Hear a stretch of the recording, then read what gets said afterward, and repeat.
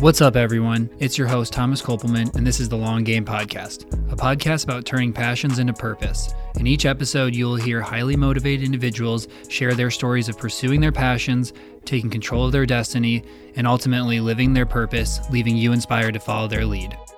Thomas Kopelman is a financial advisor at RLS Wealth. All opinions expressed by Thomas and his podcast guests are solely their own and do not reflect the opinions of RLS Wealth. This podcast is for educational, informational, and entertainment purposes. It should not be considered advice. Consult your financial advisor, tax, legal, and any other advisors you have before making any decisions regarding your financial plan. Hello and welcome back, everybody. This is your host, Thomas Kopelman of the Long Game Podcast, and today I'm joined by Alex Feinberg. Alex, thanks for joining me today, man. My pleasure. Happy to be here. Oh, I'm excited for this. So I guess I don't even think I've told you this. So I think that I was first exposed to you from Twitter, from Zach Hummel. Is that how you say his last name? Yeah. Hummel. So obviously his gym is in Indianapolis. Mm-hmm. I think Dr. Jordan Burns, the chiropractor, is somebody I know. So then I got to just down the line and end up becoming exposed to you. And I'm somebody that's very interested in fitness and a lot of the things that you teach. So I just kind of saw your profile, saw all of the great info that you put out. And then I'm like, it's funny. I even was trying to tell my brother-in-law to buy your book or the cookbook because something that he really struggles with. He's like, I can do the working out, but I can't do the eating part. And so I'm like I was like, and now I'm in negotiations. I'm like, let's split it. I'll pay for half the book. I know it's something that I want you to do. It's going to make a big difference. So I just want to start out by saying thanks for the content that you put out. I mean, Twitter's this amazing place. And you share so many things that are relevant and helpful to people right from the start. Yeah. So before we get anywhere, will you give a little bit of background information on your story? Because I only know as much as I've been exposed to, but it seemed like you used to work for a billionaire and now you've kind of like spun off into this like health coaching, training, cooking, all this type. So let's walk through that journey that you've been on. Well, it's been a long ride and a little bit wild. So I grew up in the San Francisco Bay Area and, like many kids, I wanted to be a professional athlete when I was younger. So I worked quite hard to get a baseball scholarship to Vanderbilt University while also, being disciplined enough to get basically straight A's in high school like many others do. So I went to Vanderbilt on the baseball scholarship, ended up starting there for 4 years. Didn't really have an idea of what I'd want to do after baseball, because I just spent all of my time preparing for competition in the SEC, which is the top baseball conference and top many sport conference in the country. I majored in economics because my dad is a lawyer and he was an economics major, and it seemed like a general major that would not really force me to make any sort of decision about what I might want to do after baseball. And so it was more of a kick the can down the road decision that funneled me into these Econ 101 classes. But, it also forced me to develop frameworks in how I assess the world that have transferred into a lot of things that I do, including fitness. After I graduated as a senior, I got drafted by the Colorado Rockies, played 2 years in their minor league organization, saw the writing was on the wall that I wasn't going to make it up to the big leagues anytime soon, and ended up exploring other career opportunities that I had never really looked into because I had no idea what I'd want to do outside of baseball. A lot of people encouraged me to get into finance because I was an economics major and an athlete, and that profiles very well with a lot of people who were populating Wall Street at the time and still are. And the challenge that I was going through at the time was because I was 2 years out of school, I did not have access to campus interviews. I did not have access to a lot of the resources that a lot of other people who were gunning for the same jobs had. I just didn't know how to speak the language of Wall Street, and I didn't really know how to conduct myself in these interviews. And so, I interviewed with Goldman and some other banks. Really, I was only interested in joining Goldman because at the time I was just like, I want to be the best. Goldman's the best. I want to join Goldman. Yeah, exactly. Because I was more concerned about that when I was younger. Goldman ended up turning me down for the role that I applied to. They said they were looking for an experienced hire, though I would imagine if I interviewed better, they would have overlooked that shortcoming of mine. And so I ended up, reaching out to some other contacts, one of whom was a donor to the Vanderbilt baseball team who put $500,000 to the program that fall. And I knew that he was based in Hong Kong, and I knew if he was based in Hong Kong, he probably had investments in many international businesses, and had contacts at Forex desks, which is what I was interested in at the time, Forex trading. And so I reached out to him through his son, who was connected to me on Facebook as a fan of our college baseball team. And he and I got to speaking, a few hours of conversation for like a few weeks. And he really liked the way I thought. He liked the way I interpreted human psychology as it applied to consumer purchases and financial markets. And so he ended up extending a job offer to me to come work for him, which I thought, well, this guy's quite eccentric, but he's also, like the second richest person that I've ever met. So, and he has a background on Wall Street, and he was on the board of directors of a major investment bank in the 80s. So like he probably is well connected and can teach me some things that I might need to know. And so I didn't know anybody in Asia at the time. I moved out there, got to fly on his private jets around the U.S. and like experience the high life before going over to Hong Kong and being an analyst at his fund. And working as an analyst in Hong Kong at the time was probably one of the most game-changing experiences I've ever had in my life, because it forced me to get out of the US. It forced me to learn other cultures, not just as a study abroad student, but like working with people who would not take the same things for granted as I would as an American, who would interpret certain mannerisms of mine differently than different Americans would. And it also exposed me to the fact that a lot of high school kids that are educated outside the US are a lot smarter and a lot more aware geopolitically. Especially if you're talking about some of the top international schools in Hong Kong, and I would imagine Singapore as well. And so, working for this fund manager, he pointed me to the background of the Federal Reserve, which at the time was basically showcased through these like super conspiracy sounding videos on YouTube. But because I'm an open-minded person and have a solid North Star in what if I assess someone to be good at investing, and that person is telling me to read or consume content that I think is insane, I'm still going to do it because that person's better than me. And so I was disciplined enough to consume the content, and I actually did myself a favor and I read the Federal Reserve Act, which is like under 30 pages. You can read it over lunch. And the actual document that was produced by Congress actually substantiated a lot of the claims that were being made by these conspiracy videos. And so, our investment thesis at the time was that central banks around the world are going to continue to try to bail out Wall Street. They're going to do that by keeping interest rates low. Low interest rates is going to mean cost of capital is going to be cheaper, which means more traders are going to be speculating on publicly traded securities. And so, I'm always looking for efficient ways to do things. One efficiency that I noticed in school is if you're in shape, almost everything else is easier in life. And so I always made it a point, even while I was just an analyst at a hedge fund, to train every morning, get my work in, and look presentable in a suit, which turned out to be fairly good for my next career move, which involved going to Silicon Valley. So I took the advice and investment thesis that we had at the hedge fund, and I thought Silicon Valley was going to do really well back in 2011. And I had entrepreneurial inclinations myself. And, I figured in a low interest rate environment, a lot of companies are going to be raising a lot of capital at inflated valuations. And I would very much want to position myself professionally to take advantage of that. I'd rather be working with the wind at my back than wind at my face. And if you study macroeconomics enough, you can probably figure out where those sectors in the economy are going to be. And so I moved back to the Bay Area where I grew up. Stayed at home with my mom for a month or two while I was interviewing at various tech companies. Got one job offer, but really wanted to work at Google, and turned that job offer down. So I had no other job offers, and I was just banking on, convincing Google to let me into their office so I could talk my way into a job. Because this is literally, like, I had no idea how corporate hiring processes worked. I just thought, well, if I look presentable in a suit, speak well, speak articulately and directly, they'll want to hire me. Yeah. And that sounded kind of arrogant to my parents, but it turned out to be exactly true. So I asked a Vandy alum who was working at the Google San Francisco office a few times to grab breakfast.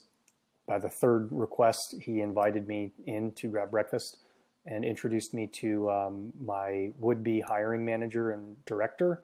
And then within about 2 minutes of speaking with them, I got much further than 6 weeks in the black hole of the web-based application. And so it sounds like, just as a quick pause before you go, it sounds like you are somebody that knows what you want and you find the person that's going to help connect you to do it, which I think is a really valuable skill because from what I've experienced, there's a lot of people that know what they want, but they're not willing to go take that step of like, who can I find in my network or that I know that's going to help connect me and bridge the gap to give me this possibility to get where I want to go. Yeah, I'm quite stubborn, and that's the other side of that, that double-edged sword, right? If I decide that I want something, I'm not going to let very many things get in my way. Just like if I decide I'm right, I'm not going to let very many things tell me I'm wrong. Mm-hmm. So that will fill in why people probably correctly say that I'm a stubborn person. I apply a lot of thought into why I think what I think, and if I'm wrong, I'm going to require a very strong argument to convince me why. And so I ended up getting that job at Google. It was a sales role. I thought, if I wanted to be an entrepreneur, sales was going to be something that was really important. Really valuable role for me because it forced me to understand human emotion a little bit better, specifically over the phone, and in voice-based context. So I was really surprised my first 6 months on the job, how my colleagues were able to decipher if a client was going to buy or not, just from I was in the same conversation as you. How do you know they're not going to buy? And they just knew from the vocal intonations. And so when my mind was open to various, human expressions that indicated, what people were actually thinking that were not actually spoken or written, that nonverbal communication awareness really took me to the next level as far as navigating a corporate environment. I was a little bit frustrated in a sales role because I'm a pretty analytical guy and that really didn't matter, or if anything, it might have hurt me. And I noticed that a lot of the people who are making key decisions at Google didn't come through the sales track. They came through consulting if they were on the business side, or they were product managers. And so I jockeyed to get into a consulting role. They told me that I didn't have the right background, that I didn't have the right consulting experience. I was able to overcome that with one team through the submission of standardized test scores and in an interview with that team, basically trying to convince them that I'm not dumb and I can help your team. And it's funny that you standardize test scores. Well, so the background on that is when I was frustrated in my sales role at Google, I applied to a couple business schools. And to apply to business schools, you have to, take a GMAT, scored really well on the GMAT. And so I had just included it on my resume because I kind of told myself that business school really doesn't add much value to an employer other than a signal that somebody might be intelligent or something like that. It's more of a network-based thing. So if I wanted to boost my effective salary at an employer, I thought, well, I will produce for you a GMAT score that would be sufficient to get into a top business school, and then you can make the assessment yourself whether you think I'm worth MBA wage or not. That didn't work as far as getting a wage bump at Google, but it did help me get a job offer from the strategy team that I worked on for a couple of years. And then, continued working out the entire time I was there. Met another director who was also, into training in the morning, baseball fan. And his team was doing some pretty cool things, working with sports partners, working with fitness partners, like Fitbit, ESPN, stuff like that. And he asked me if I wanted to join his team and lead Google search integrations for those particular segments. And so I ended up doing that for a couple of years, still kept training, but was frustrated the entire time because I felt like my skills were not recognized and not ever going to be recognized in a corporate environment. At best, I could find a business development role, which did in fact help tap into my analytical and sales skills at once. So that was good. But all the things that I was doing from a training standpoint didn't really help me at all. And by the time I was done at Google, I had made some adjustments in my training, made some adjustments in my eating. And I noticed that the experience that I had losing fat, staying lean, was substantially easier than I had ever thought that it would be, and substantially easier than it was for me when I was fatter several years before figuring these things out. And so as I was leaving Google in early 2018, which was kind of coincided with the bull run in the crypto markets, I decided that I wanted to work in crypto, But I also decided that I wanted to help people learn these shortcuts that I found because, it's a problem that over 100 million Americans have, being overweight, being pre-diabetic, obese. And it's a problem that I figured out how to easily solve, at least for me and similarly situated individuals. So, 2018 rolls around and I'm leaving Google, I'm joining the crypto space.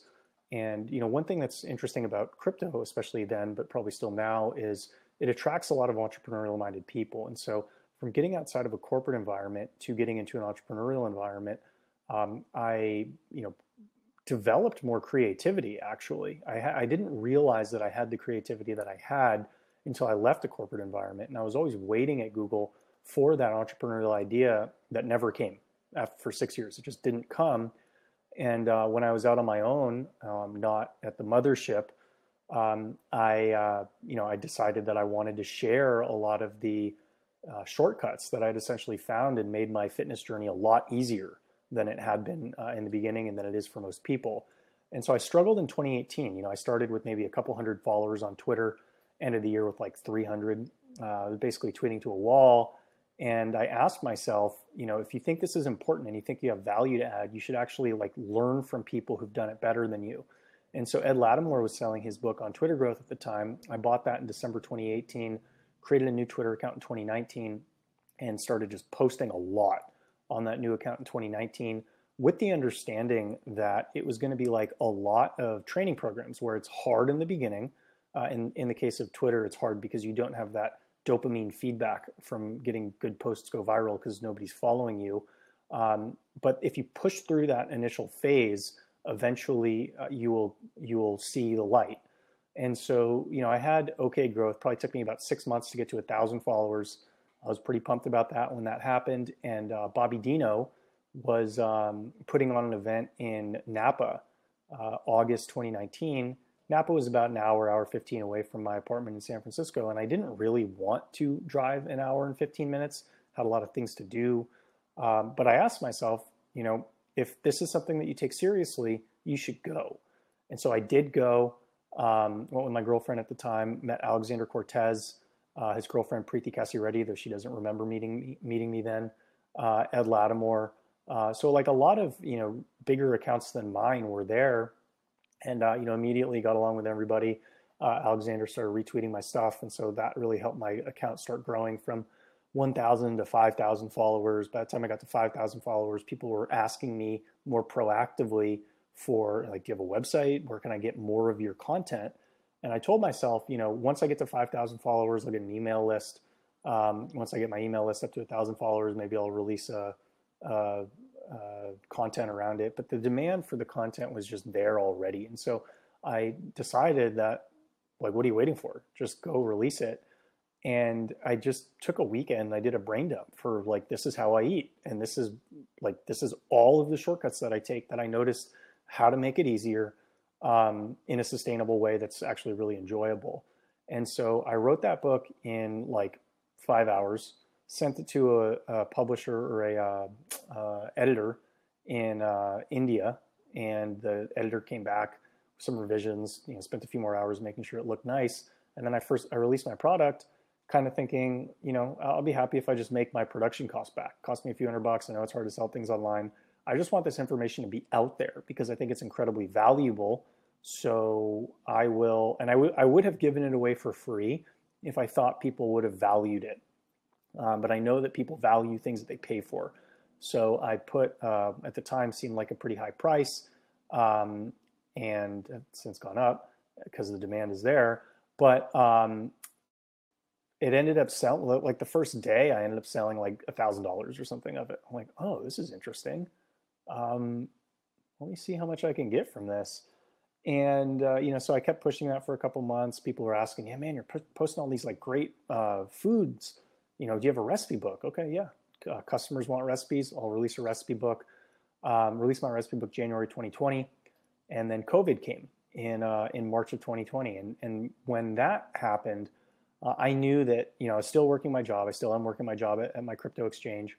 But I also knew that fitness is and was and will be a big part of my life. And a big part of my diet is eating a lot of meat and lifting weights. And I knew that if I stayed in San Francisco, the opportunity for me to continue to eat meat would be compromised, because the last time I was at a Whole Foods there, everything was missing from the shelves because everybody was hoarding it. And, I knew there was a possibility that gyms would get shut down too. And so I ended up fleeing San Francisco last March, went up to my mom's place in Idaho, thought I'd only be there for several weeks, bought a home gym just in case I needed it, had a 2-month return policy. They ended up closing gyms and nothing was opening up, obviously. And so I just ended up keeping that home gym, and using that time to travel more because all my income was remote. And so, spent some time with Zach Homel, got some good hangout time with him, but then also good account growth from interacting with him more. And, by Q3 of last year, sort of realized that, it does seem that I can generate recurring revenue around these products that I'm releasing, rather than just have like a one-off, good month or something like that. Like I'm consistently getting more followers who are interested in buying my content. So let me just see how this goes. And so had a good July, had a good August, had a good September. And, I would always tell myself, if I hit these benchmarks, then that's good enough. I should go bet on it. And every time I hit those benchmarks, I'm like, I don't know. Like I like getting paid a consistent salary. So, right now I'm getting paid a consistent salary through my main job, but then also making pretty decent money with my fitness stuff online. And that's allowed me to kind of move and live wherever I want. And that's taken me to Austin, Texas most recently. Yeah, no, I find that super interesting. I think that you made a couple really cool points there, that you saw the difference of how your eating impacted your life and your training, and you thought, this makes an impact on me. It's got to make an impact on other people around me. Why don't I create a side hustle or, some business where I feel good about what I'm doing because it impacted my life, but I also see that there's a market for it. But then as you developed your audience, you released that, you listened to your audience to figure out what was the next thing they needed. Maybe it's the cookbook, maybe it's the workout program. And what I think is cool is I think I followed you for maybe a little over a year. You see that evolution in the way that you do it. But then I feel like from the outside in, what people who don't own a business understand, what they don't understand is like, you promoting your product is you promoting something that you feel like is going to make a difference and impact other people. And because you feel that way, you're obligated to go out and to have as many people see this as possible because of the difference that you can make in those people's lives.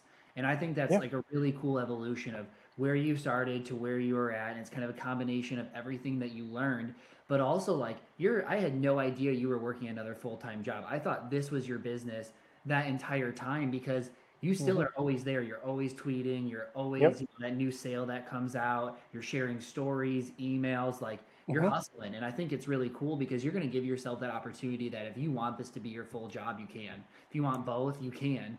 And you're giving yourself flexibility and options down and later on in your life to pursue whatever you want to pursue. Yeah. And, this kind of aligns with a lot of the shortcuts that I look for in life, because there were a lot of platforms that I could have focused on, and Twitter just seemed like the easiest because I was always eating good food, so I might as well take a picture of it and talk about it. I was always training, so I might as well put clips of it, which can be applied to Instagram too. But for the purposes of short content, Twitter's fine. And so it didn't actually require a ton of extra effort in the beginning. It was just documenting the things that I do, which I think is something Gary Vee talks about, even though I don't follow the guy. And so it was very much, it wasn't me trying to force a square peg into a round hole, which I had been trying for the years prior. It was more, I stumbled across something that I think is a gold mine. I'm like aware enough to realize how much the low effort side and delicious food side would benefit a lot of people, because most people just believe the things that I thought were true 5 years ago, 7 years ago, about calorie consumption, what you need to do to have abs. And, those were things that I was never willing to do. And it just so happens that I developed the same or better physique as the people who do those things with like a third of the effort. And so it was just obvious to me that, this is a valuable product that more people need to know about. I still think more people need to know about it. I think I should have 2 million followers, not 20,000, because there's 110 million Americans who are diabetic or pre-diabetic. Yeah. right? We have 42% adult obesity rate. It's like, this is a catastrophic problem that we face as a society. I have a very viable solution that's worked for many, many people. Um, and I view it as a responsibility of mine to get the information out there. And I view it as a failure of mine if I can't, because of how large that problem is. Yeah, quick question for you. So when you go and you work with other individuals, is this something where like you share a lot of this information from Twitter and videos, like here's actually how you go do it, but then you realize that most people can't? Or do you more so take the approach of like, hey, I have these secrets, come work with me, and then I share them with you? What has been your approach? Um, Probably some combination of the two. Like, I'm pretty open with people in calls, whatever, if they're thinking about signing up, I share as much as I can. Um, because even if I told you everything that I do in 30 minutes, you're not going to retain it all. 100%. You're also going to need to prioritize things because you might not do all of it, right? And so that requires a better understanding of the content than simply do all of this and it will work. I understand my program well enough to where if you tell me, hey, I only have enough time to do 20% of it, I'll say, okay, pick this 20%. That's going to be the best bang for your buck. So Pick this 60%. you have the ability to make it more specific to the person and make changes and Yeah. hold them accountable and make tweaks as life happens. Same thing as me as a financial advisor. I can give everybody all the information, but for them to actually go out, carry it out, make changes, update it, market drops, live through it, it's hard. So as we talk about this a little bit, just for, my audience, if you had to distill down, like, I don't want you to be like, hey, share all your secrets, but if there was a couple things that everybody could go do that would make a large impact on them, even though I know a large amount of people won't. What would you go tell millennials in their late 20s, 30s, early 40s? Like, here are some things that you could go do that are going to make a significant impact on overall health, look, confidence, things that you coach on. Keep competing at something is probably the number one thing, because what corporations will want to do when they get you out of school is steer all of your focus towards achieving your quarterly goals that you have with them. And the more they can do that, the more profits they make off of you. And I was very resistant at the time to allow a third party to be my source of happiness, because I knew how dangerous that was when I played baseball. Is I was always concerned with, what does my coach think? What does my coach think? And that just wasn't helpful. I knew that if I was to live life with my own happiness and sense of self-worth contingent on the review of a sometimes unstable third party, which a corporation or crazy coach can be, that's basically a recipe for disaster and insanity. And so I knew that I was not going to be corporately competitive. I wasn't going to like not do anything and get fired, but I just wasn't going to run the rat race. I would let everybody, all my peers, you can run the rat race. You guys want to get promoted, you go do it. But I'm going to do my thing. I realized when I was at Google, they were paying me enough as an entry-level worker that I could save money every month and I wasn't going to starve. And if they wanted to pay me more through promotions, that's fine too. But it wasn't something that I was going to let pull my strings as a puppet, as a lot of my colleagues did. And guess what? I still got promoted twice when I was there. Maybe I would have gotten promoted 3 times if I was like really gunning for it, but I just didn't care that much. And what I also forced myself to do was maintain competitiveness with myself, because if you lose, like, I really believe that men especially need to compete. And if you put them in a corporate environment long enough where the goals just seem so disconnected from things they actually care about, then they develop like a learned helplessness, and they lose that, that sense for blood that, if you want to put it, in more like hyperbolic terms, you need to have if you want to be successful in a lot of endeavors. And so every time I went to the gym, I told myself that if I'm not able to push myself, I will live life subordinated to someone else. I need to be the one who's pushing myself harder than everybody else in my environment, or I will end up living life at the mercy of others, which is an outcome that I very much wanted to avoid in my 20s and very much want to avoid still in my 30s. Yeah, I think that's a really good point there. And I think I like the point that you didn't make it that you have to compete with anybody else. Really, at the end of the day, is that's part of goals. You know, you have fitness goals and finance goals and self-growth goals and whatever it is. It's okay to compete with yourself, but you need to have something that you're trying to push towards, attain, and reach. And you're saying corporate culture makes it a little bit harder. Sure, you can see that next position, but you become so engraved that that's your only definition of success if you only tie it towards that job that you might not even have a chance at. It might be complete politics. It might be Yeah. somebody whose dad is above you and you can't control it. But I think this is also a really great point that you can apply to anything. Like if you put your happiness in any decision or anything that isn't related to something that you can control, you're probably always going to be chasing that, and Yeah. you're probably never going to get there either. Yeah, that's very true. A lot of people don't realize that till they hit 60, and then they've kind of figured out then. But yeah, I agree. Yeah. Um, so one of them, compete with yourself, or always have something that you're working towards. What else? Understand that your employer is temporary. Always work on developing a transferable skill set. And so, especially at a large company where the things that you need to develop to move up at a large company tend to be company specific, the higher you go up as well. And so that was something that I noticed. Once you start making $250,000 a year at Google or maybe other tech companies, the skills that are required to jump from 250 to 300 to 350 are basically understanding internal politics, which has very little marketability externally. And so because I was always interested in doing my own thing, I was always interested in having control over my career, control over my income, I just wasn't interested in developing non-transferable skills. And so that also delayed my promotions a little bit because I was only concerned with developing skills that I could monetize on the back end from somebody else. Yeah, okay, if you want me to do some dumb stuff for like an hour or 2 hours a day, I can do that. But I'm not spending my entire day working on something that I can't sell to somebody else for a higher price.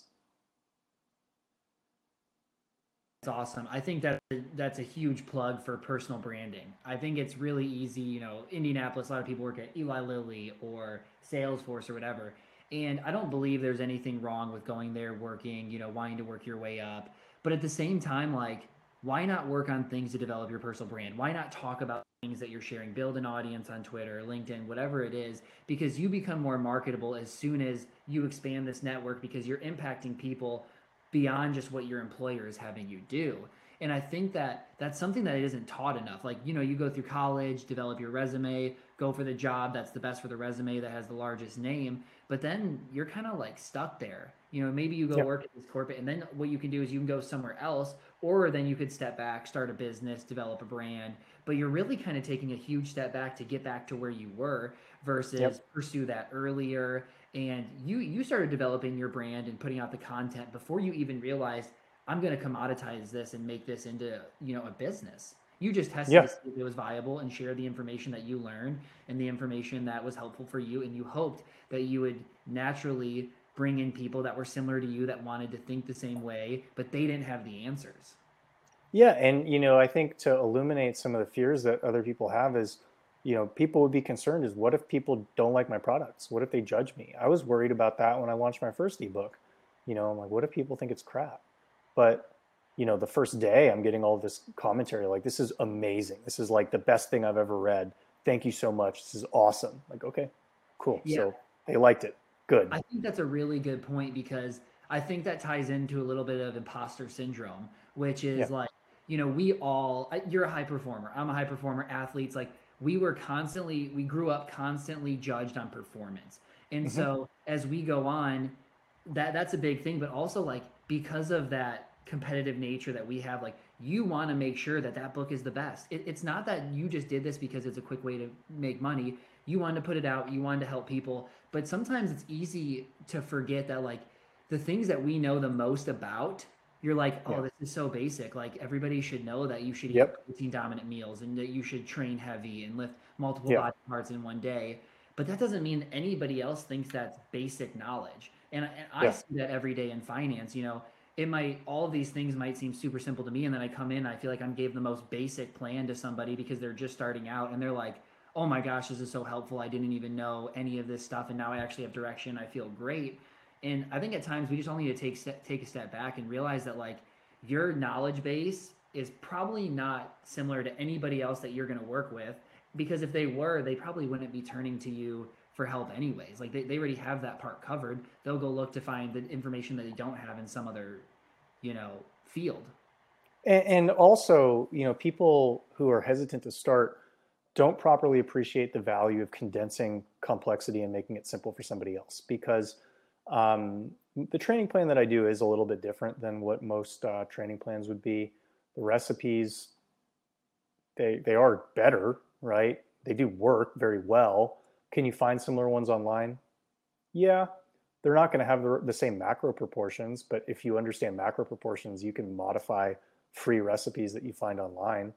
And so, a timid person might ask, why would you even release these products if free versions are available online? And the reason is because there's so much information out there that nobody even has enough time to sort through what's viable and what's not.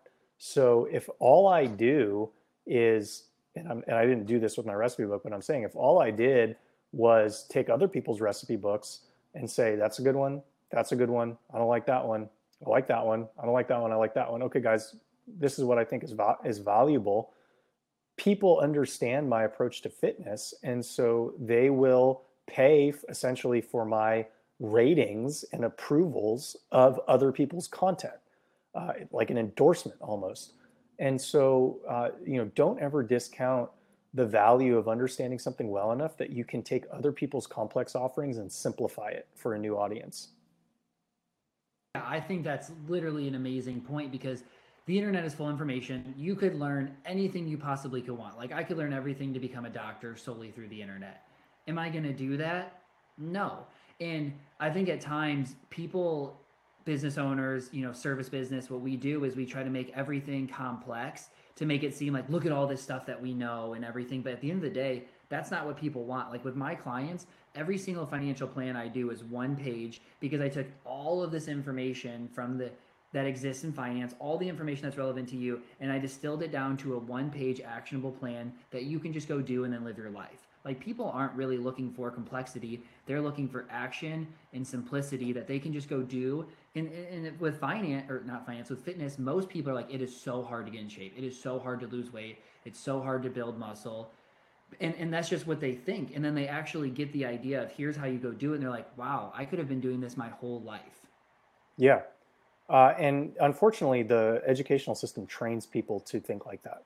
And so if you think about like what I think would be a good tweet or what I think would be a good product to sell, would probably not be considered good products in Vanderbilt University if I were to submit them to a professor who is grading them. Why? My products have no citations. I don't care, right? People know that if they want to go read medical studies, they can go find them. And what I'm putting in there is my interpretation of a combination of medical studies and my experience and the experience of others that I'm surrounded by. And so it doesn't check the box as far as, oh, were enough sources cited? No. My diet book is 20 pages with pictures, 12 probably without pictures. So, most English professors in school want people writing more, write a 10-page paper on this, write a 20-page paper on this. And so in school, you're rewarded for both length and complexity, where in the real world, you're rewarded for brevity and simplicity. And a lot of people who are really good at the former cannot even see the world through the lens of the latter, right? They just get frustrated because the thing that they believe themselves to be really good at isn't rewarded. And they think, oh, this is just dumb. It's not for me. It's like, well, yeah, it's not for you the way you've developed yourself now, but you need to be flexible enough and have enough pain tolerance to redefine and reassess the game that you're playing. Most people cannot do that. They learn the rules to one game when they're 17. They maybe modify them a little bit when they're 21. Maybe they modify them a little bit when they're 25, but for the most part, they're playing the same game by the same rules, even when the game's changed. And so, if you want to be successful, you need to kind of constantly ask yourself, what game am I playing? And then what's the most effective way to play that game, not the other game? No, that actually makes a lot of sense. That's really thought out. And I think what you're getting at is really that school teaches us how to memorize facts and put them down in a test. What you're talking about is people need to learn how to think and make decisions for themselves and live the life that they really want and pursue the things that they want, which I think is honestly like a really good point. So I guess to kind of transition past that, like as you think about this journey that you've been on, because you've been all over the place, and not even, I'm not saying that in like a bad way, like you went from baseball to, across the world to coming back, like you've done all of these things. As you look back, is there anything that you would change about the journey that you've been on? Would you, maybe start tweeting earlier? What would, any changes? Well, I can't. So I also do my best to try not to dwell on things that can't be fixed. And so I have yet to figure out how to roll back time. Do I wish I started sharing a lot of my stuff earlier? Yeah, but I didn't know about it at the time. I just didn't know that this was a thing. And so, as much as, yeah, I wish I documented all the stuff that I was doing in my late 20s because that was really marketable too, oh well, I guess I can just market what I have now.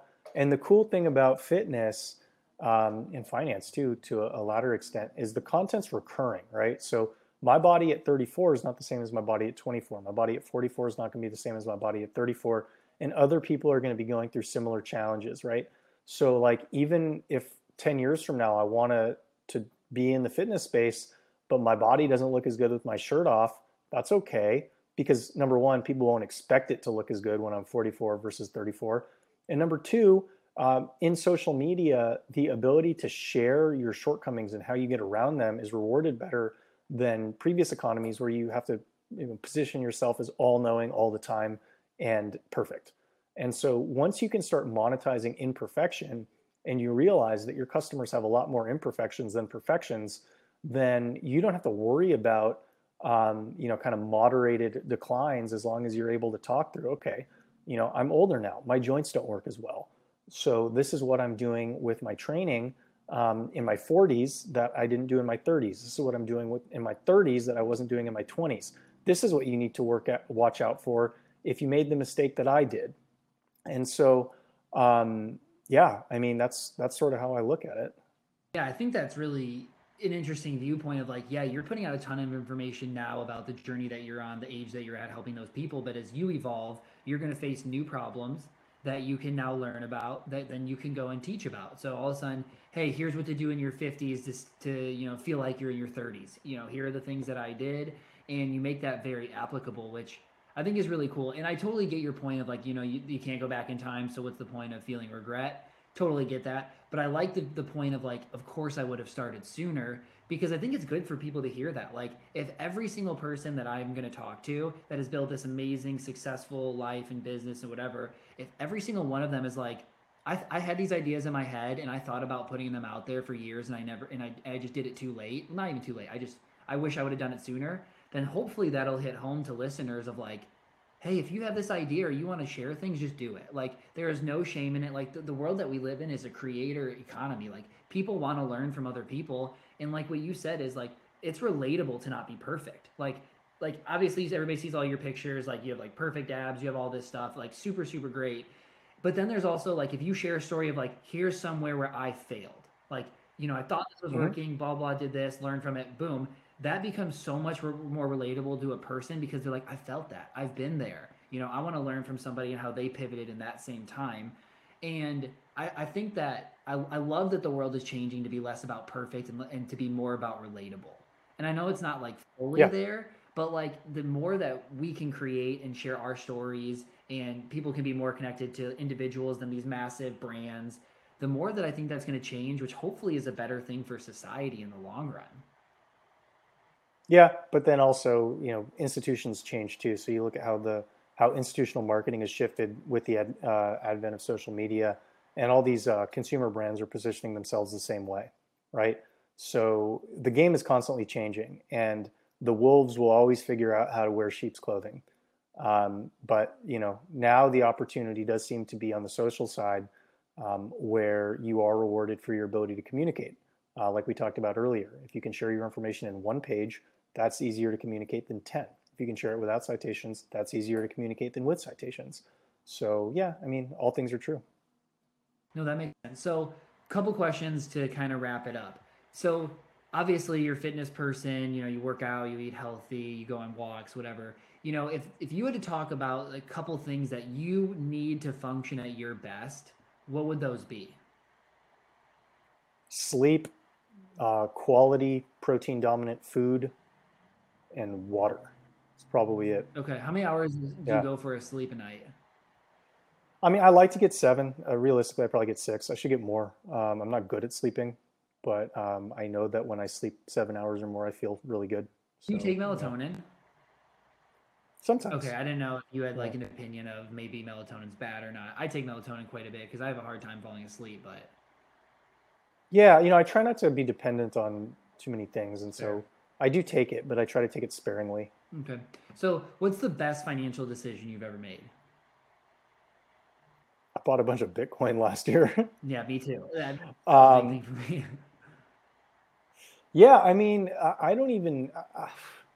The blurred line between fitness and finance exists for me, and I think it's going to exist a lot more for other people. So you can talk about what's the best financial decision. The best financial decision can also be a health decision, right? I noticed when I was working at Google, a lot of the executives who were making over $400,000 a year did it at the expense of their health. Their hair was thinning, their skin was not very vibrant, their body composition was declining at a rate that was not expected at their age based on how I knew them 2 years previously. And I always approach jobs understanding that I am, yeah, although I'm an employee, I'm a vendor of services. That's what I am. I run a service vending business. The service is my services. And so if my employer is asking for a support level, if he's asking for a premium support level, but he's only willing to pay entry rate services, he is not going to get a premium support level. He's going to get the support level that he's paying for. And so this is one way I was able to consistently justify carving out the time that I did to eat and cook and train, was because I was not and am not willing to depreciate my body for the benefit of shareholders of a company that's employing me. Makes so much sense, and I think that's a really good point because if you're gonna have to work 120-hour weeks, never be able to eat healthy because you don't have time, work out, all it's gonna end up doing is when you're 50, you're gonna spend so much of that money on your health and trying to get your health back, and so it's like at that expense, is it really worth it? And most of those Right. people too, like they suffer relationship wise too, like family Yeah. wise, like they're not able to be present because everything work comes first.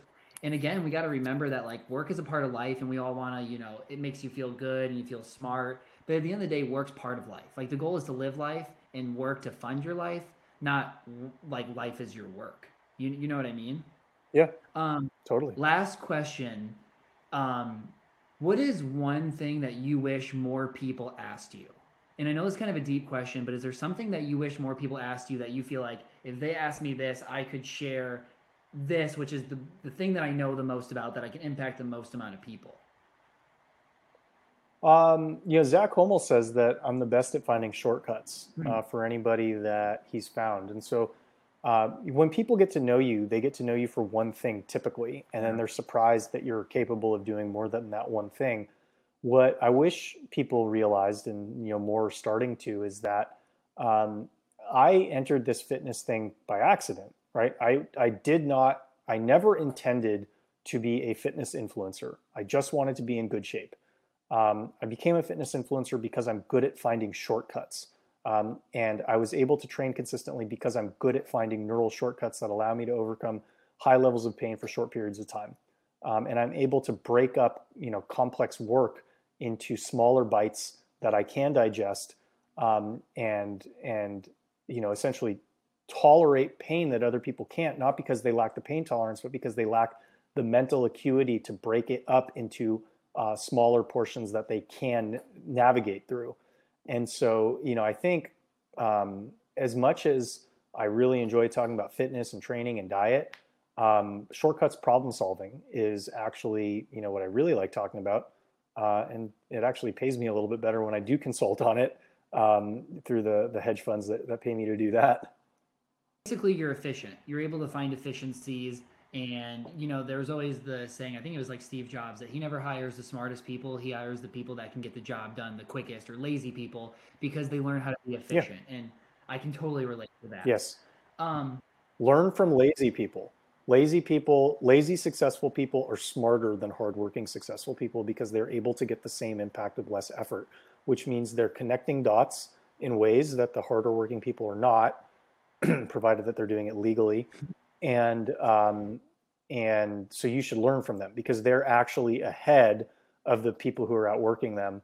But in a corporate environment, they won't always be put on a pedestal because the corporation just wants you working harder and more and more and more, when you should really learn from the people who are able to produce more with less effort.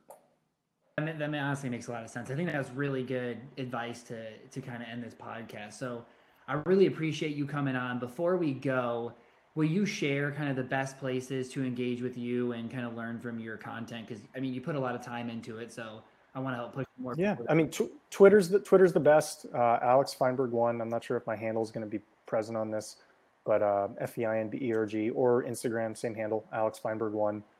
Try to create content daily. You can ping me there. My DMs are open. Perfect. I'll link to it.